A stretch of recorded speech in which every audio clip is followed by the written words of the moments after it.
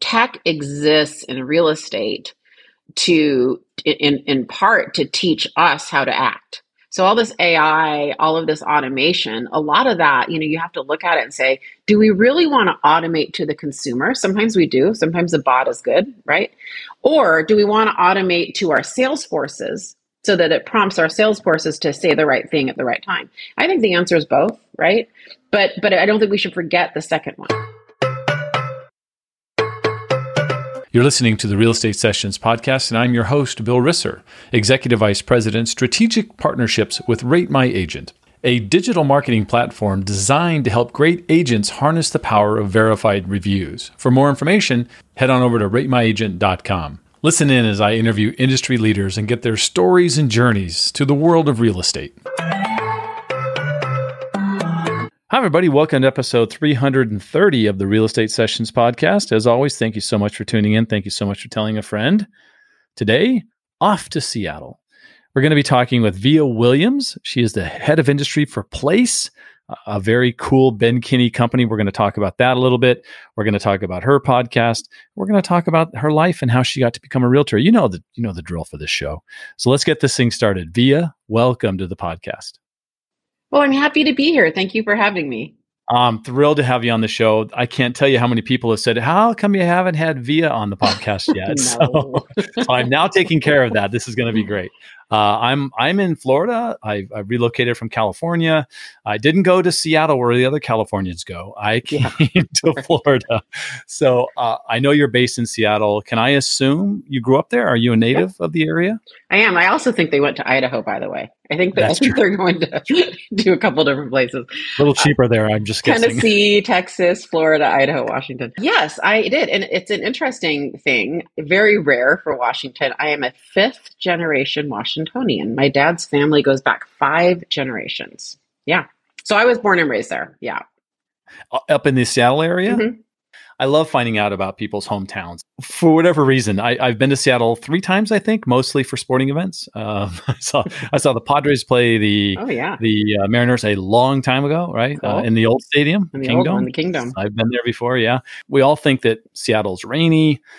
Seattle has, there's the Pacific Northwest grunge movement back in the 90s. Mm-hmm. So I know I'm missing a lot. So why don't you tell me some things I should know about Seattle, or maybe the biggest misconception? Well, we have a good coffee and beer and wine culture. And the biggest misconception I hear probably, and it might just be because I'm in real estate, is how expensive it is. People don't expect it. And I sort of tell people we're kind of like the Scandinavia of the United States. We are beautiful. We have this pristine beauty. We call it a sound, the Puget Sound, but they would call it a fjord. But it has a lot of similarities, mountains, water, trees. It's really, really stunningly beautiful. And it's really expensive, not just housing. Like we're one of the most expensive gas. I think we're the top 3 most expensive gas markets in the country. So I think that would probably be a misconception. It's very clean, very high end, very upscale. And I don't think people expect that. Yeah. Not in all areas, but. Yeah.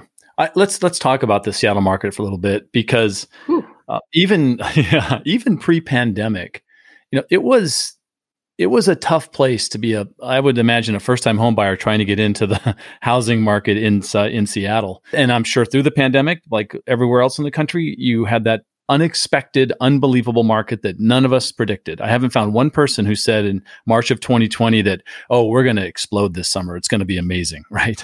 So tell me, is it tougher now? I mean, coming out of the pandemic, is it just as tough? Is it tougher? What does it look like? Well, I woke up to news yesterday that we are the number 1 highest declining market in the nation. So we are really feeling it. But, here's the deal. We are also one of the highest rising. And that's what happens, right? When you're the highest rising, and reminding everybody, calm down, because when you're the highest rising, you're going to be the fastest falling. But we are plummeting right now. I don't think it's an understatement to say that. I think we're down, 25-30% across all metrics at this stage, very fast. So it is easier for buyers, assuming the interest rates work for them. There's certainly, we're growing into neutrality right now in our market. And in many pockets will be a buyer's market in the next 30 to 60 days. Some of them will stay low in inventory. So technically will be a seller's market based on a couple factors because people are a little bit handcuffed with interest rates, meaning they can't move necessarily. So I'm not completely convinced we're going to release, a ton of inventory. Some markets we will, some we won't. But regardless, it's a lot better for buyers. It anecdotally feels like a buyer's market. Statistically, we're sort of moving into neutral ground. You talk about going up and coming down. I was in Phoenix, in that 2003, 4, 5, 6 time frame in the title business. Oh, it was just unbelievable what happened and just how fast it came down in some of those markets where it was stunning. So I know what you're going through. I'm going to backtrack a little bit because I love finding out about the guest's background, right? Because I've listened to your podcast, Empire Builder. Thank you. You guys do a great job. I mean, it's really fun to listen to it. I find myself going, well, where did these ladies come from and what did they do? And so maybe one at a time I'm going to find out. Yeah. But I know this just from research, a little bit of basic research, that even though you grew up in Seattle, you head south to Santa Barbara. You go to California. And by the way, talk about finding the closest place in California. Well, besides Monterey, Santa Barbara is beautiful and might even have that vibe you grew up with in Seattle. It's just such a cool place where kind of mountains and trees meet the ocean. It's super, super nice. I lived in Monterey too. I went to Santa Barbara and then Monterey. Oh, see, so that's two areas. Yeah. That's most beautiful place on earth, in my opinion. So I'm just going to say that. I'm with you. It's my happy place, probably. Yeah. It's awesome. So first of all, you go to a little college called Westmont College. My first question is, why Westmont? And second, what were you going to do? What was the path you were headed on? No one ever asked me that. That's really cool that you go that far back because it was a small Christian liberal arts college right by Oprah's, so right in the Montecito Hills and the beautiful estates and probably one of the most beautiful campuses in the United States. I was a political science major and an English minor, and I was pre-law. I got the prize internship to the Santa Barbara District Attorney's Office. I was completely 100% on track to go into law school. And I got a job at the Four Seasons Biltmore at the time. I don't believe it's Four Seasons anymore, but a great hotel in the accounting department of all places, which was a really stellar job for like being a college student. So I ended up staying. I kept the job and ended up staying the summer in between my junior and senior year. And honestly, what I ended up doing is graduating in 3.5 years because it was such a great job. I ended up just keeping it as a full-time job and just taking a couple classes. But I took the Stanley Kaplan LSAT prep course. And in that process, I was like, I don't think this way. It did not click. It was clear to me that my brain didn't process these story problems and all of the things, and which is exactly what it tests for. And so I just started talking to people and getting some counsel. And I just dropped it. My senior year of college was in this crisis of, oh my God, like, what am I going to do next? I always thought I was going to go straight into law school. So I moved up to Seattle and took a job. And it's funny to talk about now, probably shows my age. I got a really, out of all my friends, one of the best jobs. It was $24,000 a year. And that was a big deal. Nice. At the time, the prevailing, they were getting $18,000 a year jobs, right? So I was getting a $24,000 a year job in real estate. So I went into, that was new construction and builder and development stuff. But then I met my now husband and we moved to Monterey. That's how we got down there because he was in television. So at the time, he was a weekend weather anchor for the CBS affiliate in Monterey. And so when we went there, I come from this builder developer background. They didn't really have new construction there, like Carmel, Monterey, Pacific Grove. So I started selling radio advertising. So I went into radio advertising sales there. So I did have a kind of a foray, I had sort of a 2 or 3 year period in my career where I sold radio advertising, which I think is some of the best sales experience you can have. Sounds like a tough gig. You're selling air. I mean, if you can sell air to other businesses, you can sell anything. That's what I tell everybody. Yeah. It's a really good practice. It's a good, yeah. How does real estate finally enter the picture where this is me? Well, I had that brief foray into, real estate right out of college. And then and then met my husband, moved down to Monterey. Not a lot of people know this, but since we're going that far back, we did a really cool thing. I don't think I've ever talked about it publicly. It's just such a cool thing we did. So we basically sold all of our, we're like at 20s and we don't have a lot of money. We have no money. We're like renting and whatever. And we're like, we're going to move back up to Seattle. The dot-com boom was, kind of in full swing at Mhm. this point. And we ended up traveling around the world for a year. So we kind of sold all of our things, and we did. And we went to most of the continents. We didn't end up hitting Central and South America, nor did we really hit a lot of Europe for no particular reason. It just didn't fit in. But we spent, Middle East, Africa, a lot of Southeast Asia, Oceania, other parts of Asia. It was incredible. A little bit of Europe. It was an incredible time. So we were gone for a year. I think I can't remember now, like 25 countries, and came back to Seattle. So we had this interim in between. And then when we came back to Seattle, I got into radio briefly. And then what got me back into real estate is really 9/11. I was holding my then baby son, and I think at the time he was like 9 months old or something. And watching the footage, and something clicked, and I think it clicked with a lot of us who are of the age of that, who were in the professional working age, if you will. And at that time I just turned 30, and I just was like, look, there is only one trip around the sun, and there's no dress rehearsal. I think 9/11 showed a lot of us that. And I want to pursue my dreams. And I think I've been avoiding it. I'm a second generation realtor. And so my dad had a very successful real estate company. And I think a lot of second generation realtors avoid that if their parents did it. And I think it was always in the back of my head.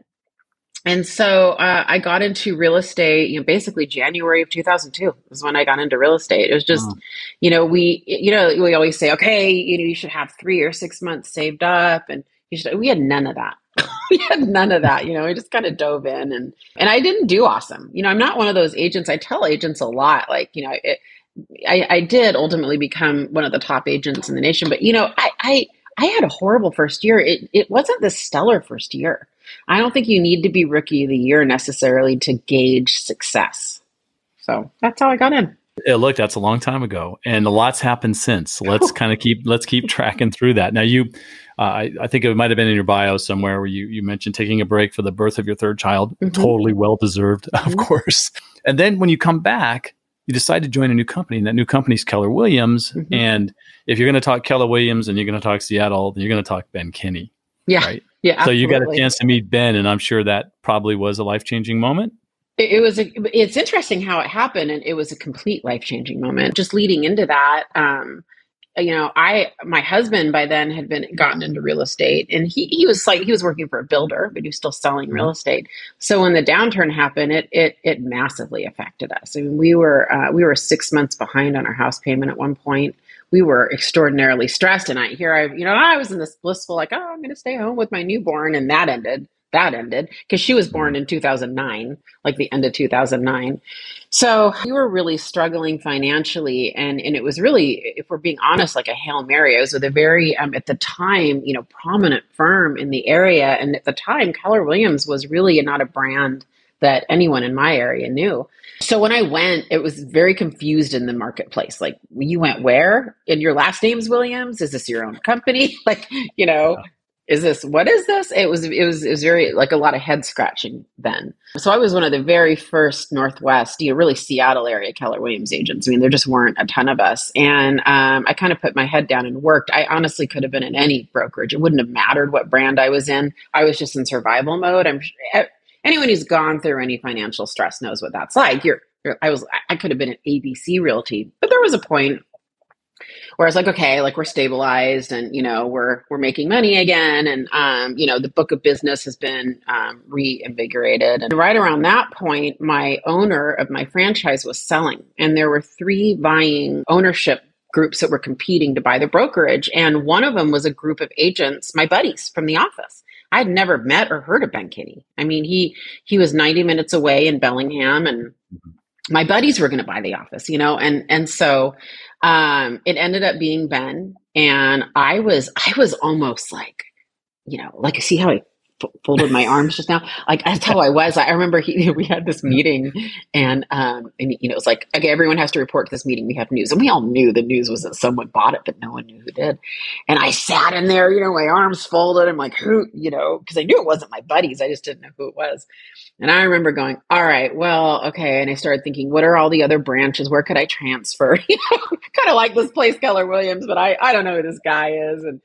And what happened with Ben, that was in like August or September of 2012. And my husband was going through cancer at the time. And we had hardly told anybody because we just kind of needed, what we didn't want is our database to say, hey, we don't want to burden Ben and Vija and give them referrals. What we needed was referrals, right? So hardly anybody knew. And I was carrying this really big burden. And then my office moved and we had to move physically in like a week. It was a very chaotic time. A couple of months down the road, I kind of had some interactions with Ben. We were up in Bellingham. I think he had all of us up there, and he came up to me and he said, hey, I'd like to offer to coach you and, just come up for a coaching session sometime. I said, okay, I'll do that. Yeah, that's cool. Cause I'm thinking in my head, like, well, I'll give him a chance. I'd rather not move. I like this office. Like I'd rather not move, but let's give this a few months and then I'll just go move to the next door office if I have to. I'm only sharing this because I met with him. It was December of 2012. And, if I had to rate like the top 3 or 5 most powerful coaching sessions I've ever had in my life, I mean, that was one of them. And that was from then on, that was it. He was my mentor. He became my coach. He was certainly my owner, franchise owner. He became a very close friend. A lot of our close friends were in the same circle now, eventually got into Gary Keller's top group. And at this point, we've worked together in some capacity for a decade. Personal friends, our families know each other. Like we just, the rest is history. So that's the long story of how I met Ben. That's awesome. Now you're the head of industry for Place. Yeah. So let's talk about that for a little bit. And how Place kind of works with primarily top producing agents. Yeah. What is that Teams. value prop? Yeah. Yeah, for sure. Place is, really what I call the Uber of real estate. And what I mean by that is that, if the yellow cab company are the brokerages, right? And they own the cars and they own the fleet. Place doesn't. Place is simply the service. If you think about Uber, they don't own their cars. They don't own their fleets, right? So what Place does is we power real estate teams, the top, usually top 1% in every market, give or take. And we power them with business services so that they can accelerate their growth, increase their profit, gain some freedom back. The freedom that they gain back, it depends on the different teams' needs. Some rainmakers are just chained to their book of business and they're doing way too much production. They want to lighten, either get out of production or lighten it. Some of them want to expand. Some of them have other businesses they want to kind of give more attention to, and they can't give up that team that is providing them a great income and they like it, but they're too much in it. So we help with all of those things. We have 600 employees. We provide agent launch systems, agent training, productivity systems, HR, legal, accounting, marketing, coaching, strategy. I could go on and on. So everything you need to power a team and grow it is what we do. Just kind of keep moving down this path because you're doing so much stuff. This is like you have a very important job. Yeah, it's the biggest job I've ever had. Yeah. Yeah, but let's talk about what else you're doing, right? So you're part of the founders for a group of women comprised of real estate leaders and influencers. It's called Her Best Life. Yeah. Tell me what that is. And I apologize for not knowing it, but I do now. It's okay. Oh, no, of course. Right. I mean, I love that you asked. Her Best Life is a really cool story because how it started is it was 11 of us. And we are all by design mothers. So, it was our way of kind of saying, hey, let's get a group together, really successful real estate team operators. And who are also mothers and in a lot of cases, wives. There's unique challenges that go with that. And so we started meeting twice a year and just getting extraordinarily tight. So we would go meet all over the country. We've gone to Belize, we've gone out of the country, and we'd have masterminds. And we all grew tremendously from that. And all of us kind of we're all in leadership, and we all have a heart for serving others. That's all 11.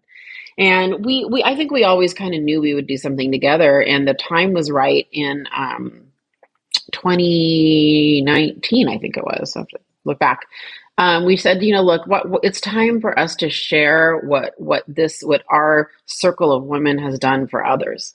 So it was like May of 20, yeah, it was 2019. It was May of 2019, and we decided to have an event in September.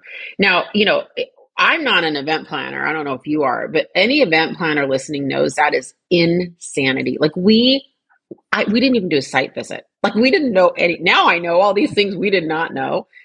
We sold that out. It was like 200 people, and we sold that out word of mouth.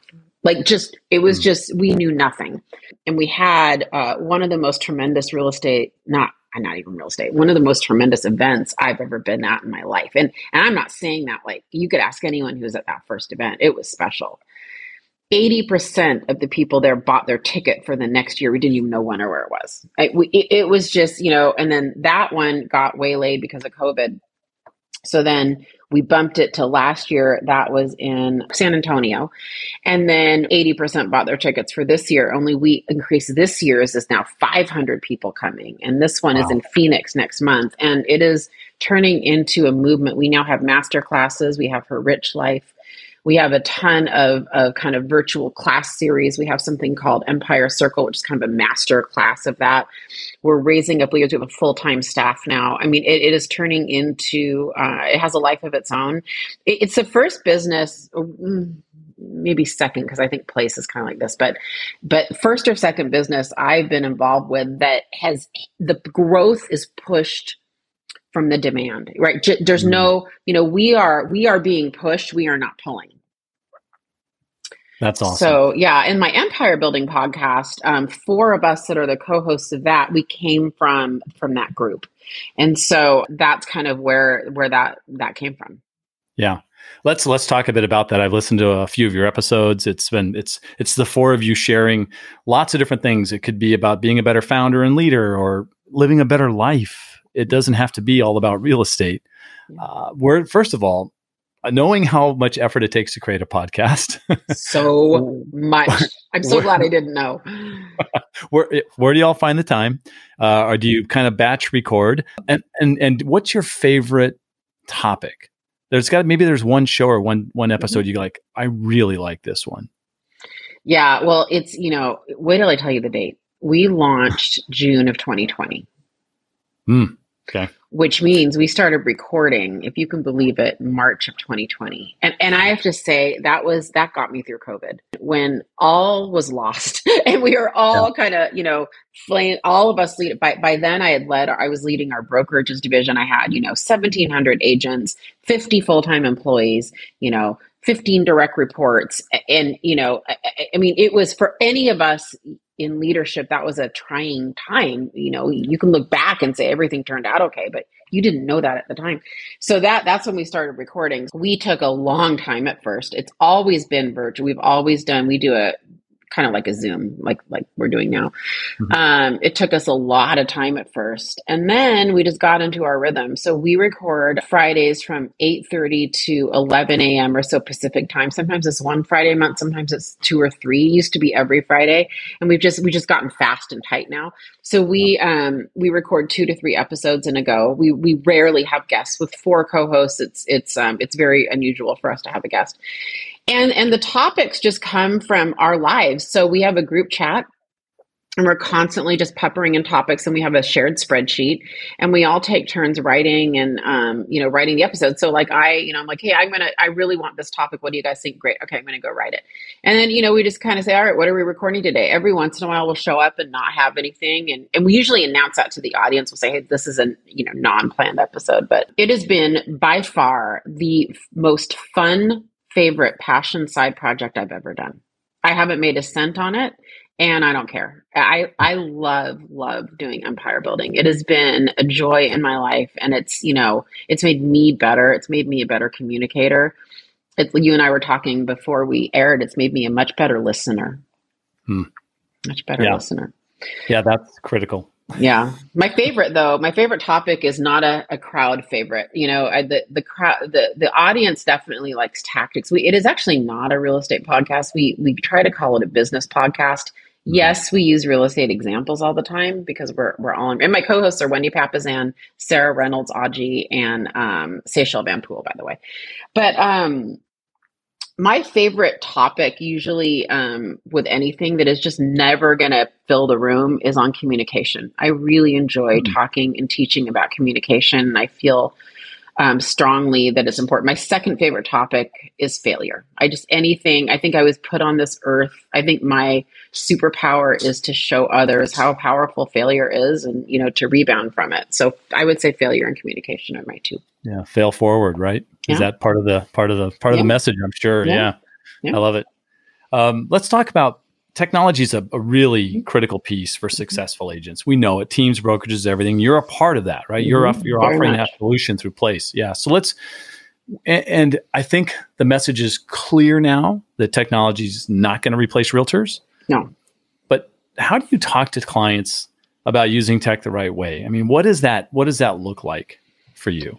Yeah, well, so is my role at Place, head of industry, what that translates into is what I'm talking to very, very large teams. Often I'm talking to teams that are number one in their companies, $1 billion teams sometimes. So the average team that I talk to is probably doing, I don't know, 250 million in volume, right? Very, very large scale teams. And one of the things that I've been noticing a lot this year is there were kind of the usual suspects, and I won't name the brands, but there were kind of the 3 or 4 very common brands that that teams were using, and that switched. That there's now sort of 2 or 3 different usual suspects, right? And what I've been talking to him about is like, look, here's the deal. You go through this painful CRM, IDX, whole tech stack switch every 3, 4, 5, 7 years, right? And the fact is, if you're building a company that you want to be a 20, 30, 40, 50-year company that spans generations, right? At what point do you decide you have to hitch your wagon with a tech company that is capitalized enough to grow and build it with you so that you're not switching all the time?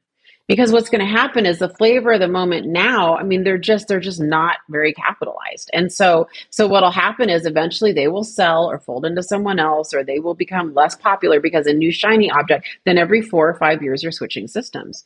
And so, more and more, I look at us and what we're building, and our latest valuation was $1 billion. We received $100 million in funding in a Series A, which is unheard of to have $100 million in Series A. And I appreciate it more that we're really the only real estate company that I know of building complete in-house scratch tech, and that is capitalized and have the infrastructure to continue to evolve and iterate it with the teams. That's what's been sticking out to me lately. I mean, there's a lot we could talk about with tech. To your point, tech exists in real estate in part to teach us how to act. So all this AI, all of this automation, a lot of that, you have to look at it and say, do we really want to automate to the consumer? Sometimes we do. Sometimes the bot is good, right? Or do we want to automate to our sales forces so that it prompts our sales forces to say the right thing at the right time? I think the answer is both, right? But I don't think we should forget the second one. I'm getting towards the end of our time together, so I want a couple of final questions. The first one I'd like to ask is, what's on the horizon for Vija? Do you know? Well, Place is my primary focus from a professional standpoint, and growing this great company with our great leadership team, Ben Kinney, Chris Suarez, Chris Stewart, all of them. Personally, it's interesting time in my life. My second of 3 children left for college. And I've got one daughter at home. Those are my 2 boys, and she's in 7th grade. So we have this interesting journey now. We have a whole junior high and high school with one child after kind of being this busy family of, 3 kids. And so that's interesting. We're kind of trying to make decisions as to where we're going to plant it, where we're going to live and all of that. I am really focused on my health right now. I'm aiming to complete the New York Marathon in November as a walker. I just want to be clear, as a walker. It might be a 10-hour marathon, but that's those are kind of my big focuses right now. That's awesome. You'll be able to you'll kill that. It'll be great. I don't know if I'm going to kill it. It might kill me, but I want to finish it. All right. Let's wrap it up with the same question I've asked every guest, and that's one piece of advice would you give a new agent just starting in the business? Well, it's an interesting time to be a new agent starting in this great, great, wonderful business. And I think my advice in this era and with what I see coming is to join a team. This is the time to join a team, a really good team with really good training, really good infrastructure that has good production systems. Yeah. Fantastic. Vija, if somebody wants to reach out to you, what's the best way for them to do that? It's really easy. Vija.com, Vija.com, or Vija@place.com. Very easy. But it is spelled Vija, which is kind of weird. On Instagram, I have a funny little Instagram. I'm Vija. So I'm Vija on Instagram. So Vija. Okay. yeah. Okay. Vija, this has been fantastic. Thank you so much for your time today. Thank you for sharing some things that you haven't shared before. I haven't. You got them out of me. Good job. I think that's awesome. Thank you so much for your time. Thank you. Thank you for listening to the Real Estate Sessions. Please head over to ratethispodcast.com/RE sessions to leave a review or a rating, and subscribe to the Real Estate Sessions podcast at your favorite podcast listening app.